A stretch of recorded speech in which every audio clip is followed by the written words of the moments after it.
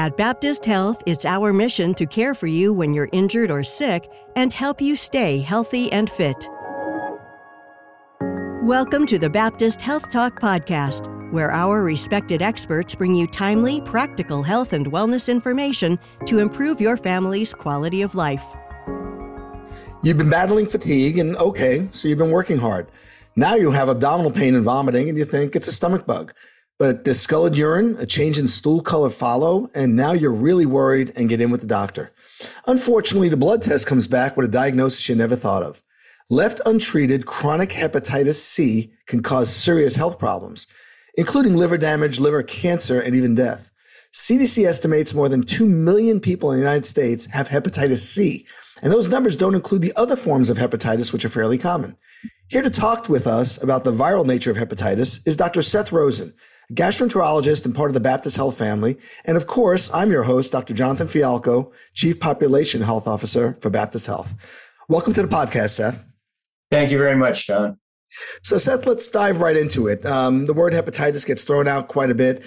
Talk a little bit at a high level, what is hepatitis and maybe differentiate the different causes of hepatitis. And obviously, for the purposes of this podcast, we'll be talking about the viral causes. So give us a little overview first. So hepatitis, the word itself, simply means inflammation in the liver. And there are a multitude of different causes of, quote, hepatitis, again, inflammation in the liver. But for the purposes of this discussion, we're going to talk about the viral hepatitis. And those most commonly are hepatitis A, hepatitis B, and hepatitis C. And those are the things that we see most commonly in the community and in practice. And when people hear the word hepatitis, that is usually what they're thinking of. And those are different viruses that cause hepatitis A, B, and C, or is it different effects on the liver? Talk a little bit about those three main, most common ones. They are three distinct viruses.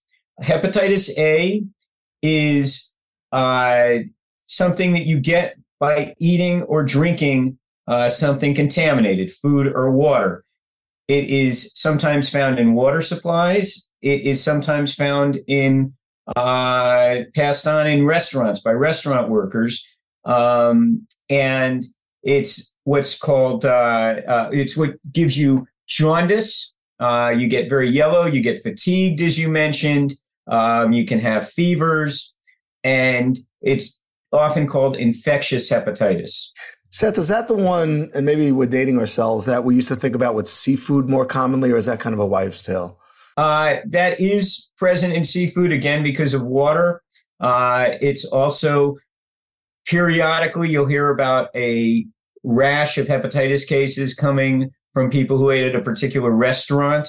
But certainly you can get it from seafood, from mollusks, such as clams and oysters, if they are raw. And that one is generally felt to be less long-term dangerous, or let's take them each one at a time. What's hepatitis A? Yeah, that is generally self-limited in that you will usually recover. The vast majority of people recover. There's approximately 5% of people who will develop very severe illness called fulminant hepatitis, and that can be a life-threatening disease. That is a very small number.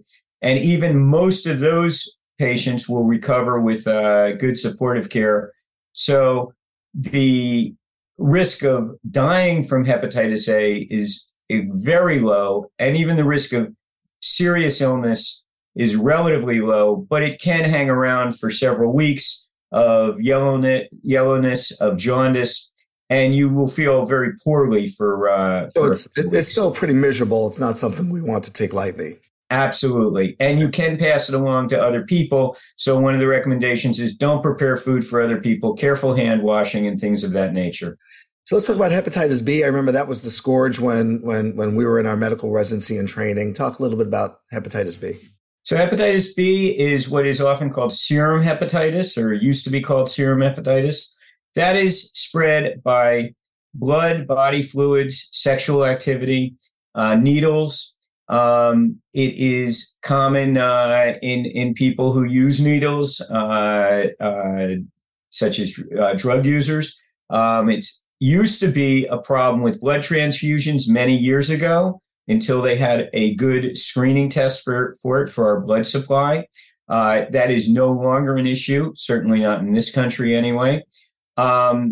We have had vaccines for hepatitis B for close to 40 years now.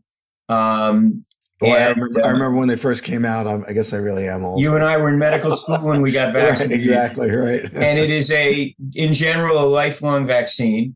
Hepatitis B has two different outcomes. One is you can get sick and then get better, or hepatitis B can become chronic. And that leads to its own problems. That can lead to cirrhosis of the liver, which is scarring of the liver.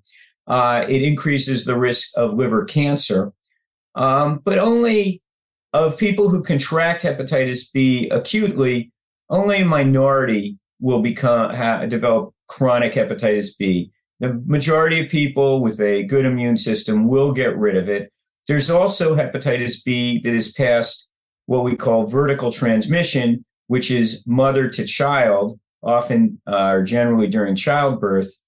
And that is seen traditionally in the Far East.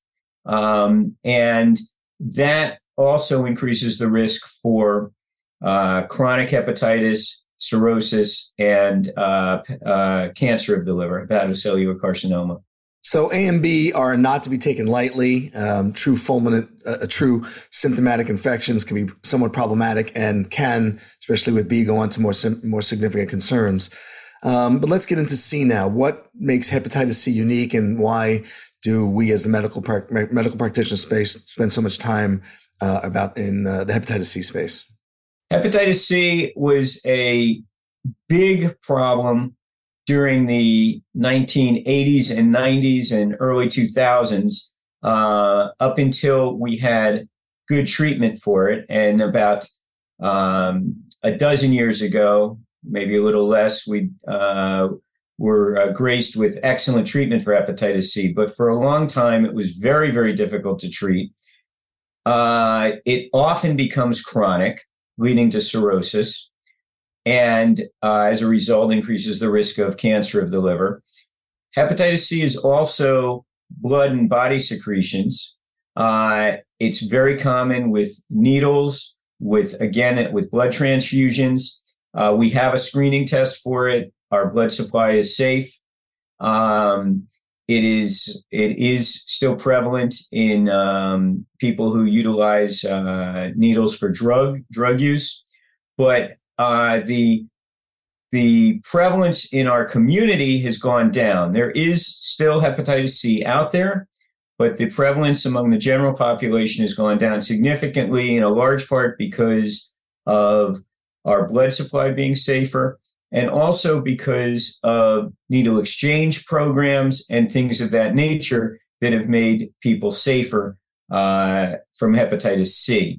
But that is still out there. And it's still a problem because of its propensity to become chronic.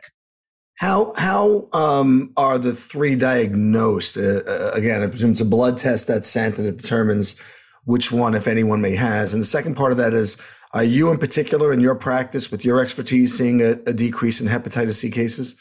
I'll answer the second part first. The incidence of hepatitis C in our community practice has plummeted over the last 10 years or so, 5 to 7 years. And you think it's because of various public health initiatives? Yes, I think it's a combination of things. Number one, we suddenly had very good treatment that was well tolerated and very effective. And so a lot of the people who had hepatitis C got treated. And also... they wouldn't transmit it to other people over time. Correct. And also because of things like public health initiatives, needle exchange programs, our blood supply is much safer. For a long time, they said, well, hepatitis C was prevalent in the baby boomers, people born between 1945 and 1965. I think that was more a function of sampling error, and it depended on lifestyle for some of those people. But there was nothing specific about that age that put people at risk. As far as testing for hepatitis, there are very good blood tests to determine hepatitis A, hepatitis B, and hepatitis C. And in the cases of hepatitis A and B, you can even determine immunity status and whether it's a new infection or an old infection. So unpack that a little bit. So if you do a blood test on people, you may find they've had hepatitis, let's say B in the past, but they're currently not infectious. Is that what we're saying, or active? That is correct. You can find that people have had hepatitis B and they are now it resolved, as most cases of acute hepatitis B do, and they have immunity to it. There's a couple of offbeat exceptions to that, and that's if people are going to get chemotherapy or other medications that affect their immune system. But as a general rule, once you've had hepatitis A, you're immune for life. Once you've had hepatitis B, you're immune for life. If you have hepatitis C and it resolves, you're immune for life. One thing I didn't mention with hepatitis A is, just as there is with hepatitis B, there's an excellent vaccine for hepatitis A. And I would strongly encourage everyone to get hepatitis A vaccination. It's 2 shots over 6 months. And there is no way to protect yourself from hepatitis A, because as I've told people, if you eat in the wrong restaurant at the wrong time, you can contract hepatitis A. The vaccine for hepatitis B is also a lifelong immunity. It's very effective. And it's a good idea even if you're not in a high risk group. Hepatitis C, as of yet, we do not have a vaccination for. I want to get into a couple of quick questions before we end the conversation, but just to clarify something again from my own understanding. So if someone goes to their doctor and says, I'd like to be, well, first place, are the primary care doctors generally recommending hepatitis B vaccines? And if they are, do you do a blood test first to determine if you're already immune, or that's not part of the workflow, if you will? Many of us will do blood tests for hepatitis A and B and see if people are immune before sending them for vaccination. However, there is no harm to receiving the vaccination, even if you're already immune, either from infection or prior vaccination. So one take-home point, because while it's out there in the community and doctors are aware of it, and preventing it with vaccines, it might be something that listeners can actually ask their doctors about it if they haven't already received vaccines, or discussions about vaccines for A and B, right? You're absolutely. And these vaccines are available at all the usual places, the minute clinics, the drugstores, and the vaccines for A and B are readily available. Good. A couple of quick questions now. So we alluded to them earlier, but what are the general symptoms of hepatitis? And more importantly, since some of them might be vague, fatigue and abdominal pain, when should someone say, wait a minute, I better get checked out because it might be a little more than just a stomach bug or a routine virus? The symptoms are frequently nonspecific, but if you have a dull ache in your right upper abdomen, if you have some nausea, you have some fevers, usually not terribly high, low-grade fevers, you may have a loss of appetite. And the hallmark of acute hepatitis is always jaundice, yellow eyes, yellow skin, dark urine. What makes the urine dark? That's a buildup of bilirubin in the blood that gets filtered by the kidneys. And so the liver's you're considered infectious until that goes away. Okay. That's an important point as well. So now just real world questions. South Florida, mosquitoes, there are viral illnesses transmitted by mosquitoes. Is hepatitis C one of the ones that we see transmitted by insects? No. None of the hepatitises have been reportedly transmitted by mosquitoes. Again, hepatitis A is something that you get when you eat something. Hepatitis B and C are blood and body fluids. However, they are not transmitted by mosquitoes. So by body fluids, sexual contact can transmit B and C? Hepatitis B, sexual transmission is not uncommon. Hepatitis C can be transmitted sexually, although it is very uncommon. So fair enough. And you mentioned acute hepatitis, and talk a little about the difference between acute and chronic hepatitis. So acute hepatitis is, as we talked about, chronic hepatitis is often picked up on blood tests where the liver blood tests are abnormal. And that promotes a an evaluation, blood tests, and sometimes an ultrasound of the liver, a sonogram of the liver, to further evaluate it. But the majority of people who get hepatitis will resolve their infection on their own, and fortunately go on to recover. So just to clarify, people could come into your office, my office, a primary care office, and feel fine. And we may find with testing, they've had hepatitis and now they're immune. So that's one pathway.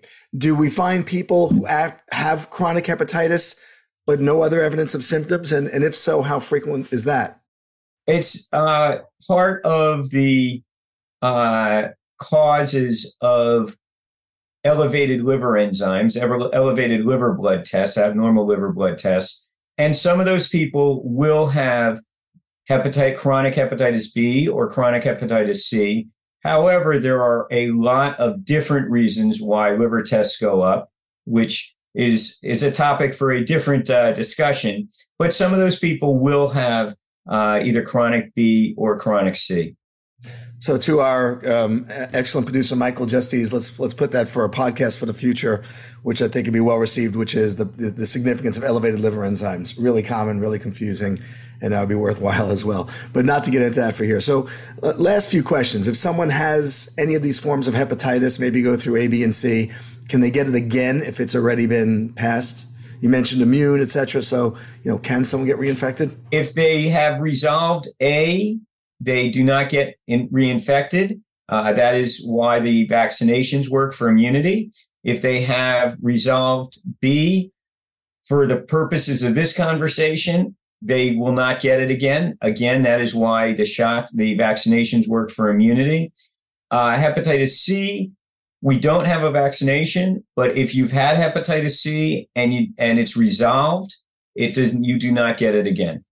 But if someone has immunocompromised, as you said, you listed a couple of conditions, you want them to be extra cautious. And there are some special situations for hepatitis B. But for people who have resolved hepatitis B and C, for all practical purposes, they are done with that. But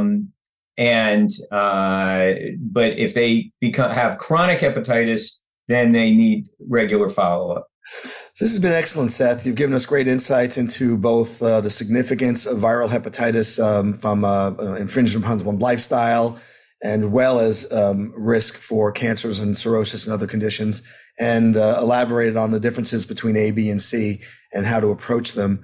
Last question, just to be complete. What are some of the other general kinds, large headings, if you will, of hepatitis, just so the listeners don't necessarily get confused when they hear that term? We're talking about viral hepatitis, a virus that gets transmitted.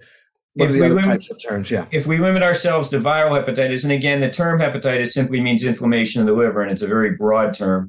But if we talk about viral hepatitis, the alphabet now goes A, B, C, D, E, F, and G. And D, E, F, and G are much less common. They are in either specific subpopulations or they're in specific geographic areas of the world. And so they're much less common for a variety of reasons, but they are out there. Geez, again, I remember when they just discovered hepatitis B, Seth, and maybe we'll be lucky enough to live long enough, they'll get to hepatitis S and T. And just just quickly define, last comment, what is a chemical hepatitis? A chemical hepatitis is any type of external compound that it could be a medication, it could be a toxin that causes inflammation in the liver. And it could be the compound or the drug causing the inflammation itself, or it could be the body's reaction to the blood to the compound and the immune system of the body causing the inflammation in the liver. So then it gets to a very complex situation. But again, there are a variety of things that can cause inflammation in the liver and cause rising liver blood tests. So that'll be the next podcast, like we said, liver enzyme elevations. This is great, Seth. Any final comments or anything you want to reiterate or any points you want to make that we didn't touch on? Yes, I would like to just impress on people how important it is to get vaccinated. In today's world, babies and children are vaccinated for hepatitis A and B, but I would encourage any adult who's unsure of their immunity or vaccination status to either get tested to find out or just to pursue vaccination, because these are preventable diseases that you don't want to get. Great information, Seth. And again, appreciate your time and your expertise in leading this discussion. And to our listeners, if you like what you've heard on this or any of our other podcasts, please be sure to tell a friend or a family member about us. If you have a comment or a suggestion for a future topic, please email us at baptisthealthtalk@baptisthealth.net. That's baptisthealthtalk@baptisthealth.net.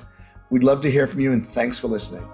Find additional valuable health and wellness information on our resource blog at baptisthealth.net/news. And be sure to interact with us on our social media channels for live and upcoming events.